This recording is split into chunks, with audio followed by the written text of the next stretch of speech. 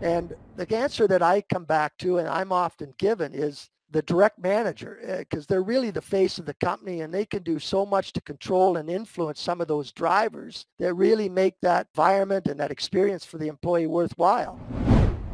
Hello there, and welcome to the My Future Business Show. My name's Rick Nusky. This is the show that gets you in front of your best audience and keeps you there. I hope you're doing really well today. It's great to have you here. In fact, it is so wonderful to have the opportunity to be your host. I like to say it each and every time because I truly mean it. I am blessed to be that person, so thank you very much for the opportunity. Now, before we jump into today's call, I'd like to send a shout out to Jordan for his support. He says, I love listening into the show. There's always something new to learn, so thank you very much for that, Jordan.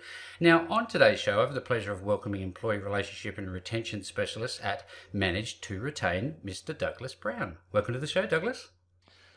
Rick, it's great to be here, and thanks so much for the opportunity to talk with you this afternoon. It's an absolute pleasure. Now, you and I are going to be talking about how managers can implement an effective employee retention Yeah, strategy. that's true. But along with that, we're going to be looking at ways to strengthen relationships and positively impact a company's bottom line with everything that we're doing here today. But before we do any of that, Douglas, wondering if you can tell us where you're calling in from today.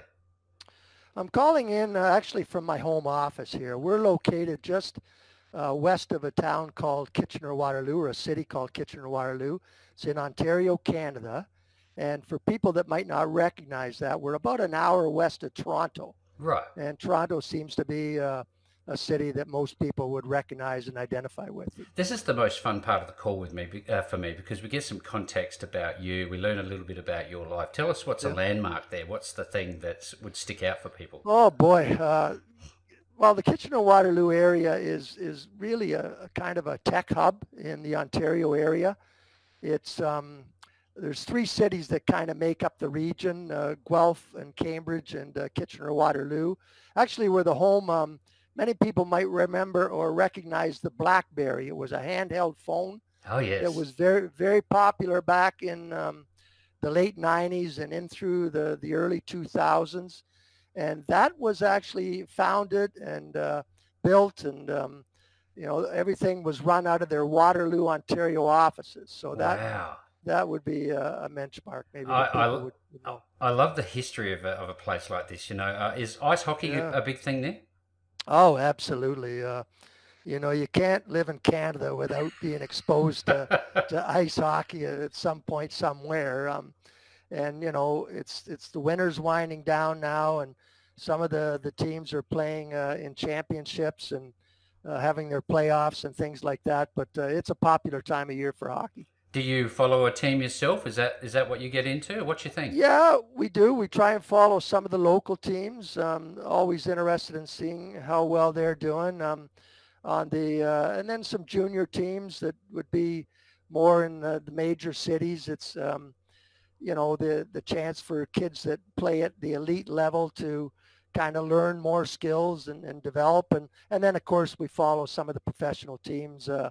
I've been a Toronto Maple Leaf fan for years. I'm Wonderful. sorry to say, but No, you gotta yeah, you gotta yeah, follow somebody. So thank you very much for that feedback. Now it yeah. tells us a lot, I think, sports about discipline, especially when you mentioned the younger grades coming through. How much do you think we can learn in terms of discipline from sports? Oh, it's so important. Just discipline and forming those habits that are positive and lead to good behaviors. And then I think you also have the social side of those sports, Rick. That's really important. I still have friends from when I played hockey and different sports back, 40, 50 years ago. And so I think those relationships last a lifetime. But no, you're absolutely right. It teaches discipline and perseverance and all those things. Because we're going to be talking quite a great deal about relationships. Now, tell us a little bit about your social life. You just touched on it. What do you like to do? You like going out for a meal, movies? What you think? Yeah, all of that. We enjoy getting out and maybe going to a concert or going to a movie.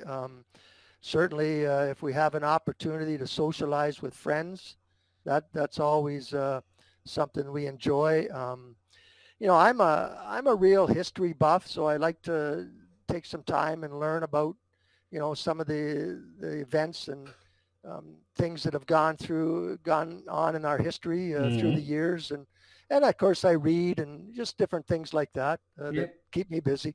Yeah, fantastic. I learned a lot about Amazon Prime recently. I'm a bit of a war historian. I don't like the concept of war, but it's very interesting. Yeah. Oh, it's amazing. And on one hand, it was so difficult um, during those war years, and Mm.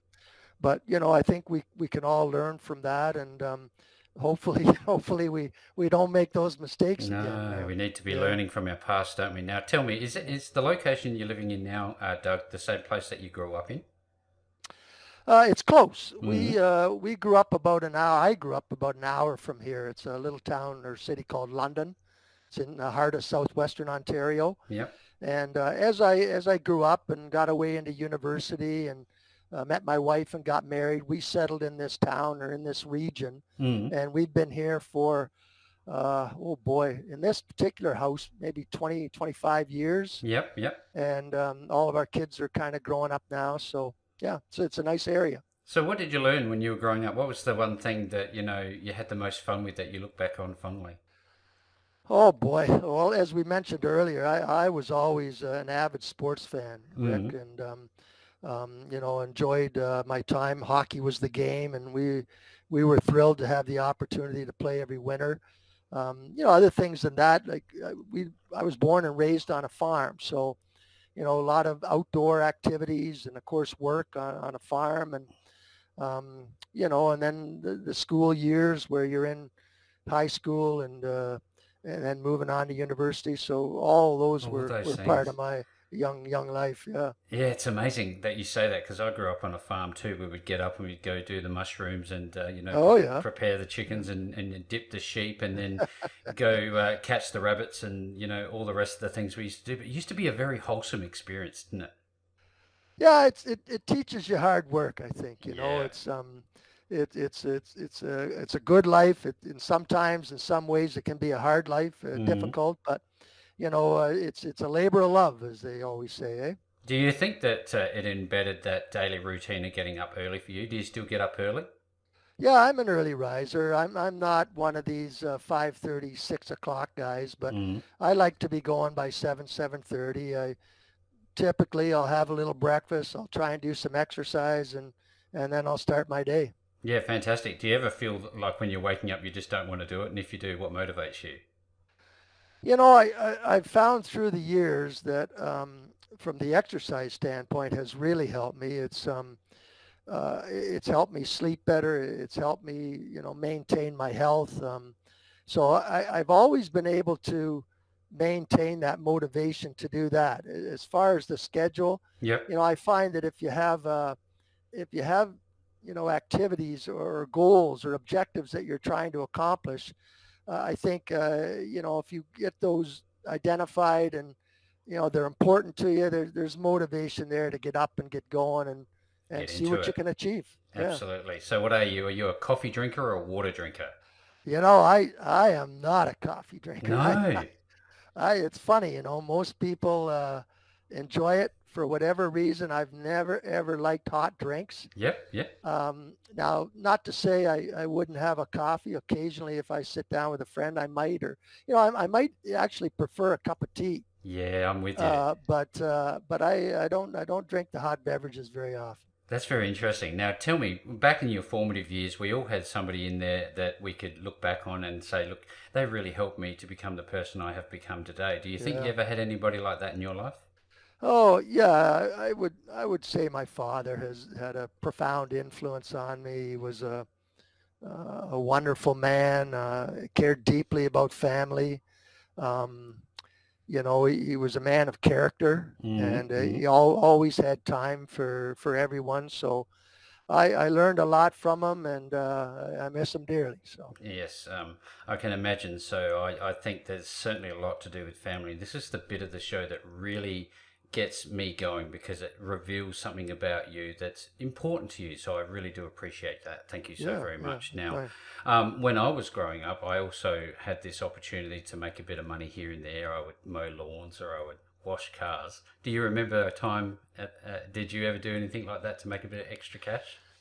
Yeah, we did. I worked when I was young. Of course, we worked on the farm Of a course, lot, yeah, all the and time. all those activities. And Yep.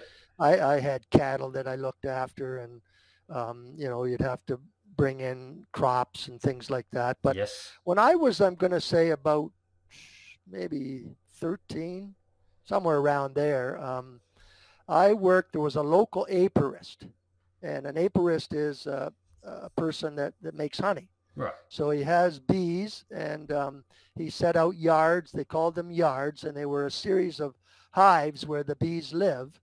And he had them in various locations around the region. And I worked with him for about 3 years in a part-time summer role kind of thing, and going out and helping to harvest the honey. And it Fantastic. was, yeah, it was an interesting time for See, a sure. lot of people don't recognize and realize how important bees are. They're quite important to the whole structure of everything, aren't they? Yeah. Oh, they are. It's amazing. Like not just the honey, which hundreds of thousands of people enjoy. Mm. All of the agriculture, and we actually used to have. He used to sell a service, Rick, where we'd go and take hives into orchards for cross pollination, Yes, and yes.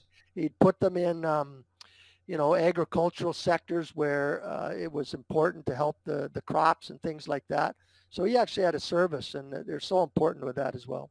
Thank you for sharing. Tell me a little bit about, let's shift gears a bit and tell me a little bit about your, I guess, your educational and professional background. Yeah, it's well, I got through high school like most people, and then went on to university. I studied at Western University, which is in London, Ontario, where I Mm. grew up, and spent some time there. And then I wanted to get involved actually in agriculture because of my farm background. So I went, transferred to the University of Guelph, and finished my career there. And from there, I worked on and worked in the food industry for many years, and then got into this crazy world of sales back in, I'm going to say the mid late 1980s, that time frame, and worked initially selling detergents and cleaning agents to the food processing companies. Moved on to sell industrial chemicals and then food ingredients. And through the years, I've gone from everything from a supervisor to a manager to president to an owner, and in a variety of different roles. So It's it's been a been quite ride. an experience. Yeah, Well, look, yeah, there's certainly a lot for us to unpack on today's call, Doug, and I'm really enjoying it so far. Thank you very much. Now, tell me a little bit about Manage to Retain, and guess what was the genesis of that? yeah. I would say this, Rick. When I was, this is maybe around 2000, and our kids were young, and I had wanted to teach them a little bit about the business world, and how to earn a little income and things like that. So we started a part-time business called Recognition Rewards, and it was selling award products and reward products, incentives, things like that to small businesses, small, medium-sized Yep, businesses. yep. And it grew a little bit. It didn't take over the world or anything like that, but it gave me some experience, and it helped the kids a little bit earn some income, and teach them a little bit about the business side of life. Yep. And they kind of moved on and got into their own jobs and things like that. But I had kind of an interest in that. So it progressed from there to a business that we ran for about 10 years called Engage to Perform. And that was primarily centered around employee engagement surveys. And the work that we did in Recognition Rewards kind of helped me understand that there was much more to driving high performance and building loyalty and things like that beyond, recognition, although that's one of the That's part of cornerstones. it. Yep.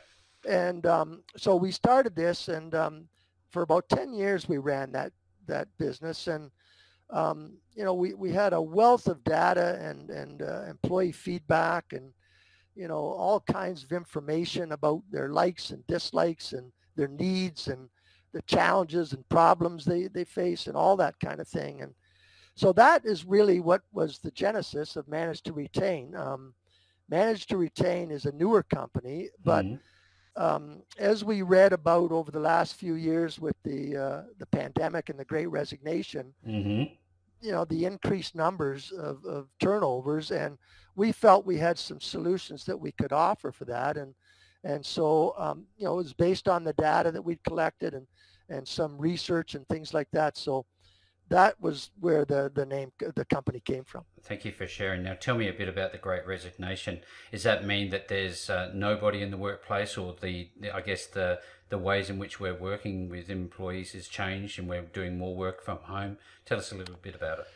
Yeah, it encompasses all that, Rick. I think, the Great Resignation was really defined on uh, in increased numbers of employees leaving their jobs. Hmm. And this was kind of identified and recognized that people just weren't staying. And, I think I saw some statistics on this. The normal rate of turnover on a national level, I think, was somewhere around 2.2%. Yep. But it increased to, it went up as much. I think I've heard numbers around 2.9 or 3%. So it was far and above the, maybe a 25% increase or something like that. Significant. 25, 30%, very significant. Yeah. And, I think in 1 month there in 2021, I'd read there was, I don't know, 4.3 million employees that had resigned. So it was really about the increase in employee turnover. So tell us a bit about, I guess there's going to be a lot of people on this call today that are learning from you. They may not have started their path as an entrepreneur and business owner. I'd love to talk a little bit about, before we really focus in on this topic today, what sort of chances did you have to take on yourself to start Manage to Retain, and how did you know that this was the right choice of business for you? Yeah, well, I really would say that I saw kind of a demand in the marketplace that Yeah. led me to this decision. And, I think businesses are starting to recognize now that, hey, there's some pretty serious costs associated with losing our talent. Mm. And it's not just cost. It goes well beyond that. Of course, there's direct costs and indirect costs.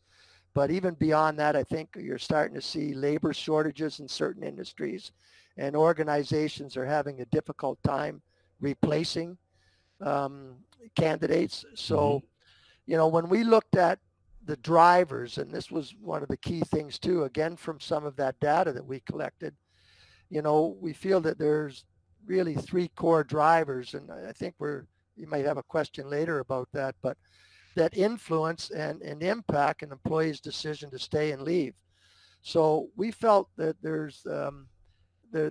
are solutions out there. There are strategies and programs that can kind of assist and support some of those key drivers. And those were the real foundations of the decision to go ahead and say, hey, I think we can bring some value to these businesses that are faced with these challenges. Yeah. Thank you again. I wonder about technology. I don't think that we'll ever go back to the way it was, quote unquote. What do you think about technology, and how do you think it's going to contribute in the future?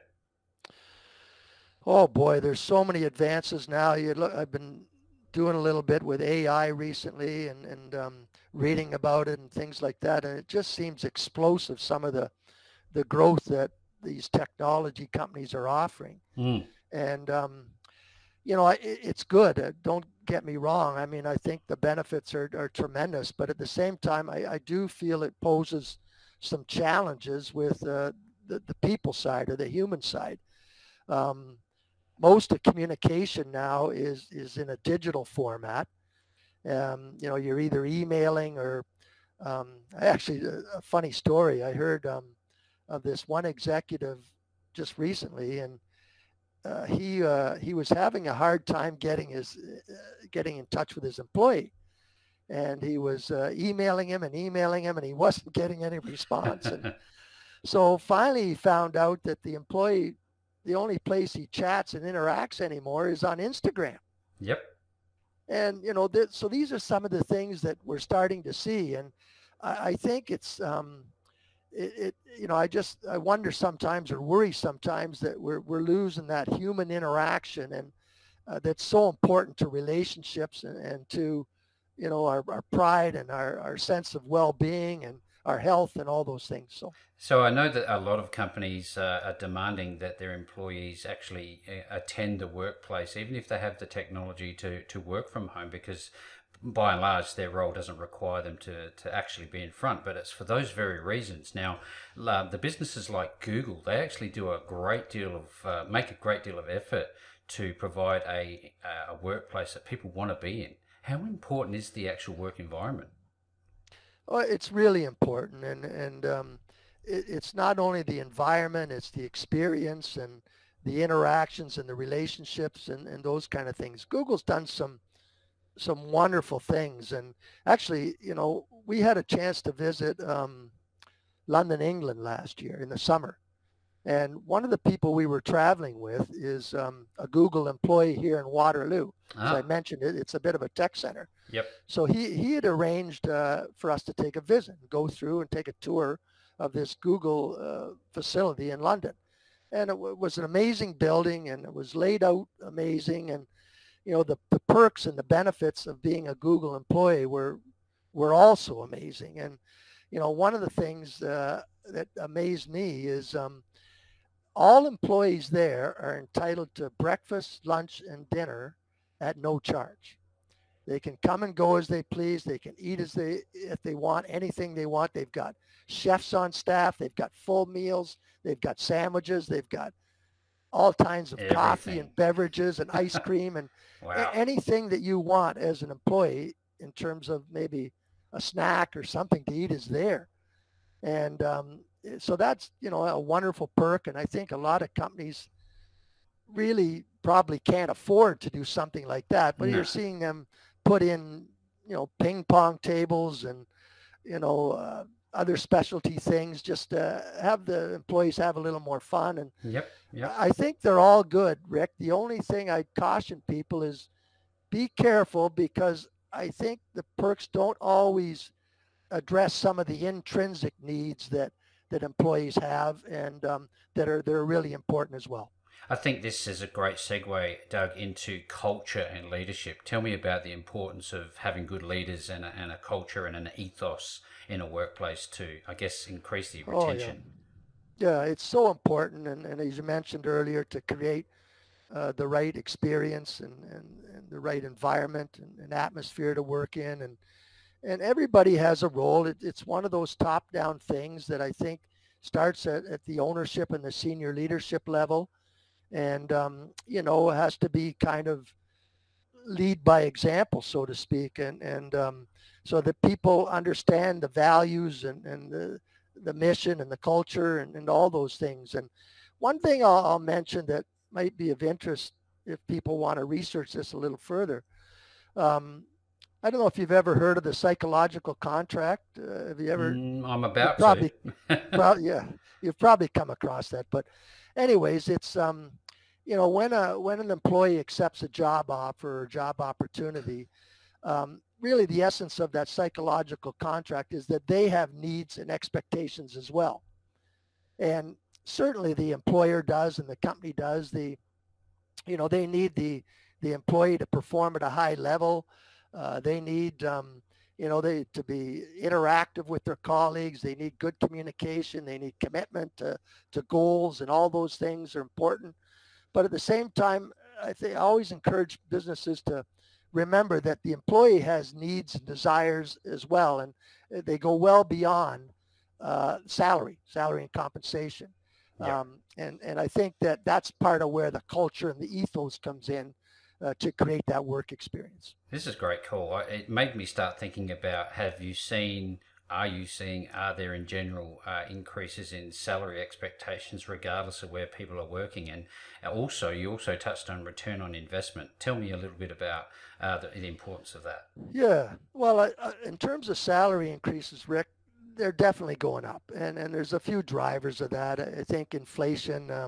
I don't know what it's like in your part of the world down there, but Pretty much the same. uh, yeah, I think it's across the global issue, and Mm, so with inflation going up and interest rates going up, and cost of living going up with food and fuel and things like that, I think businesses have been kind of forced to improve salaries. I think the general increases, a while back were maybe in that 3.5% range, but now I think it's up maybe 4, 5, 6% kind of thing.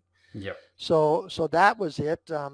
And I think you had a second question there. Was it Okay. ROI, Yeah. return on investment? Mm. Yeah, and I think look, employee turnover as an example now is I think I read recently somewhere around 700 billion to 800 billion cost to the American economy, U.S. Wow. economy. It's crazy. So it's literally staggering, and so I think there can be very attractive returns on investments, and I think you can start to get a reasonably good return if you can achieve, I would say, 10, 15, if you're getting into that 15 to 20% reduction in your turnover rates, I think that you can certainly have an attractive ROI. I don't know if it's really plausible to have a 50, 60% reduction in turnover, at least not immediately. There's just so many factors that account for this. But I do think the 20% reduction is certainly realistic and achievable. One other thing maybe to mention is, in addition to ROI, I always encourage businesses to look at I call it VOI, or value on investment. Yes, yes. And, I think that's often overlooked, and it's not as easy to measure and things like that. Rick, you're talking about, employee engagement and commitment and teamwork and morale and all those kind of things. But when you step back at the end of the day, that has a major impact as well on that employee's decision to stay or leave, as well as their performance. So. Yeah, there's some other components here that I think about as well. I know that it's very situational and each workplace would be different, but I'm thinking in terms of empowerment and trust. Is this one of those strategies that employers, leaders in businesses should be thinking about? Nurturing? Absolutely. Trust is it's really at the heart of every relationship. And I think to see high performance, to see loyalty, to see commitment, to see people going above and beyond, it's really all related, or it's so important on that trust side of things, to have good relationships, people you can work with, people you understand, people that understand you. Yep. And it all kind of comes from trust. And so there's no doubt, Rick, it's one of the cornerstones of a good relationship and the work that we do. Regarding empowerment, I would also say it's extremely important. Some people maybe more so than others. I mean, I think some people want to have some autonomy in their work. They want to be able to take initiative and act when they feel it's something needs to be done or something should be corrected. Mm-hmm. And so that's also important to employees. I saw a lot in my time in a large international manufacturing organization. I used to be a quality manager, and what I recognized, even from line level up through to senior management, was the importance of contribution and involvement in decision making. How much has that changed, or is it still important, do you think? Yeah, I would say it's important. Everybody likes to feel that they're valued for their contributions, and it's not just maybe to be able to achieve a goal or to finish a special project or something like that. Those are important. They are. But I would say just simple things like ideas, to be able to go to your manager and say, hey, I have an idea that I feel could improve this, or wouldn't it be more efficient if we did this, or I think we could cut costs if we, maybe did this kind of thing. And so those ideas and suggestions, just to be able to present them and have them received and discussed, and in some cases acted on, or if they're not acted on, get feedback. Hey, we couldn't do this right now. We've got some other priorities, but we'd like to relook at all those things. I think create the value of your contribution as an employee. So what do you think the role of the mid-level manager or direct manager actually is, given that we've just touched on this, that they were having these interactions?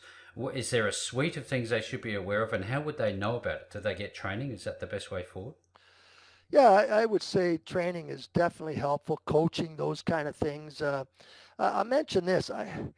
When I ask the question to clients or prospects of, who is in the best position to influence employee retention, or maybe another question to ask is who is in the best position or the strongest position to influence the drivers of employee intention, and those drivers being maybe the employee experience, employee engagement, career development. Those are the three cores that we had actually mentioned earlier.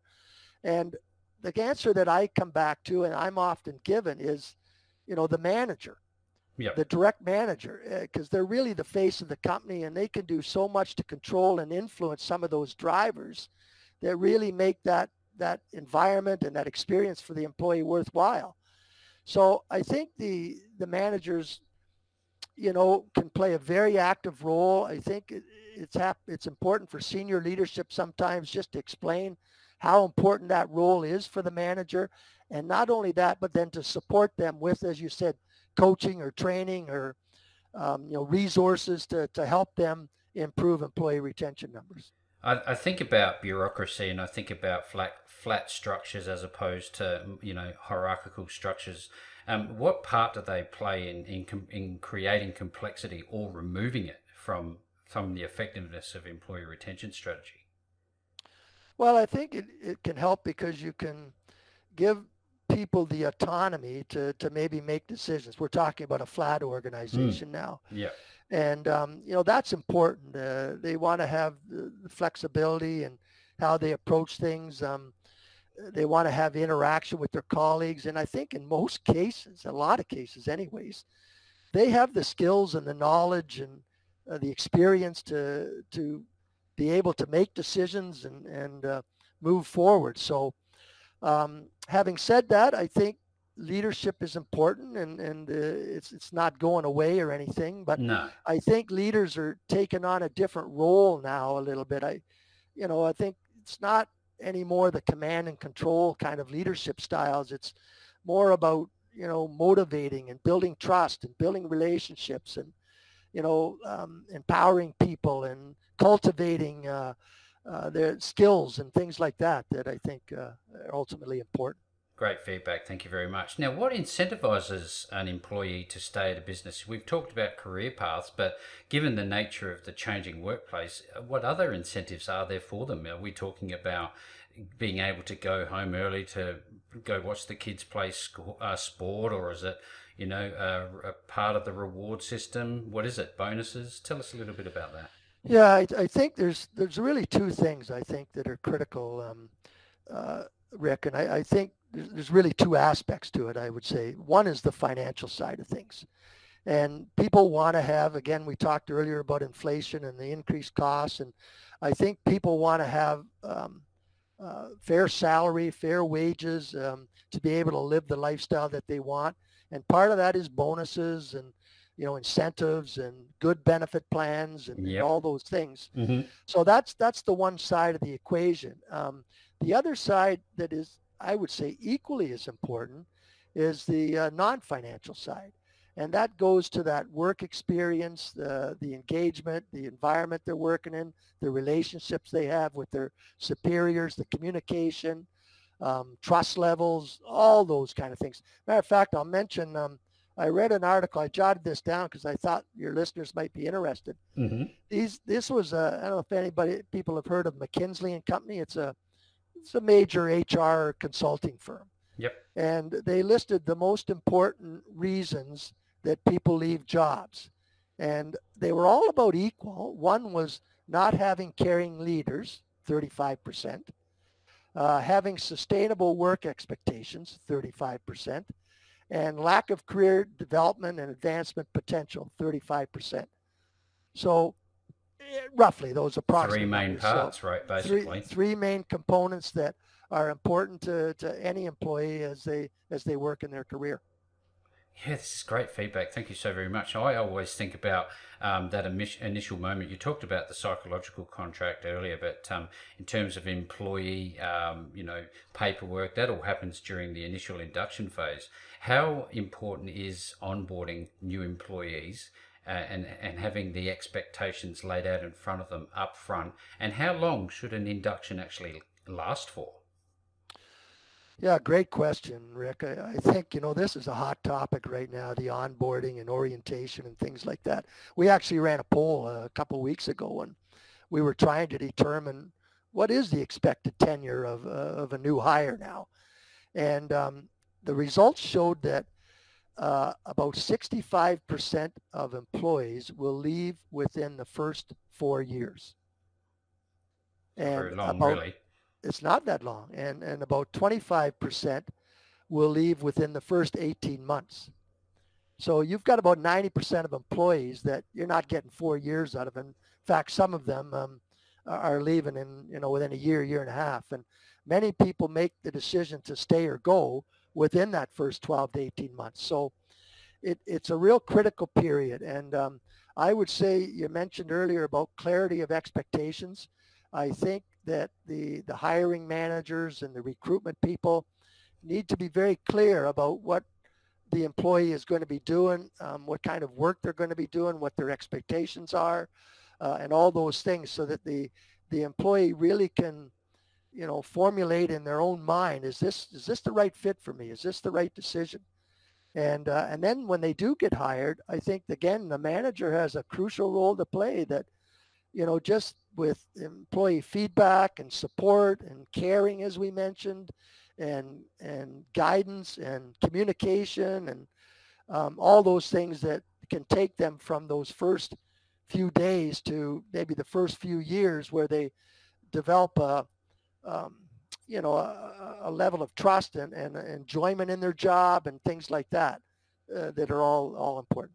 Tell you what, I can tell that you're passionate about this. You've got a lot of knowledge and experience in this field. There's a reason you're doing the work that you're doing, and it's a real credit to you. Now, let's look at your website and how people can make contact with you. I think it's critical from here on out. There will be people listening to this show that want to work with you. So how do they do that? Where do they find you? Well, the best way is to reach out. You can reach out either via email, or there's contact us on our website. The website is www.manage, M-A-N-A-G-E, the number 2, not the word, but the number 2, and then the word retain, RETAIN.com, managetoretain.com. That's a beautiful website. I love it. Now, I know that you're also on LinkedIn. Is that right?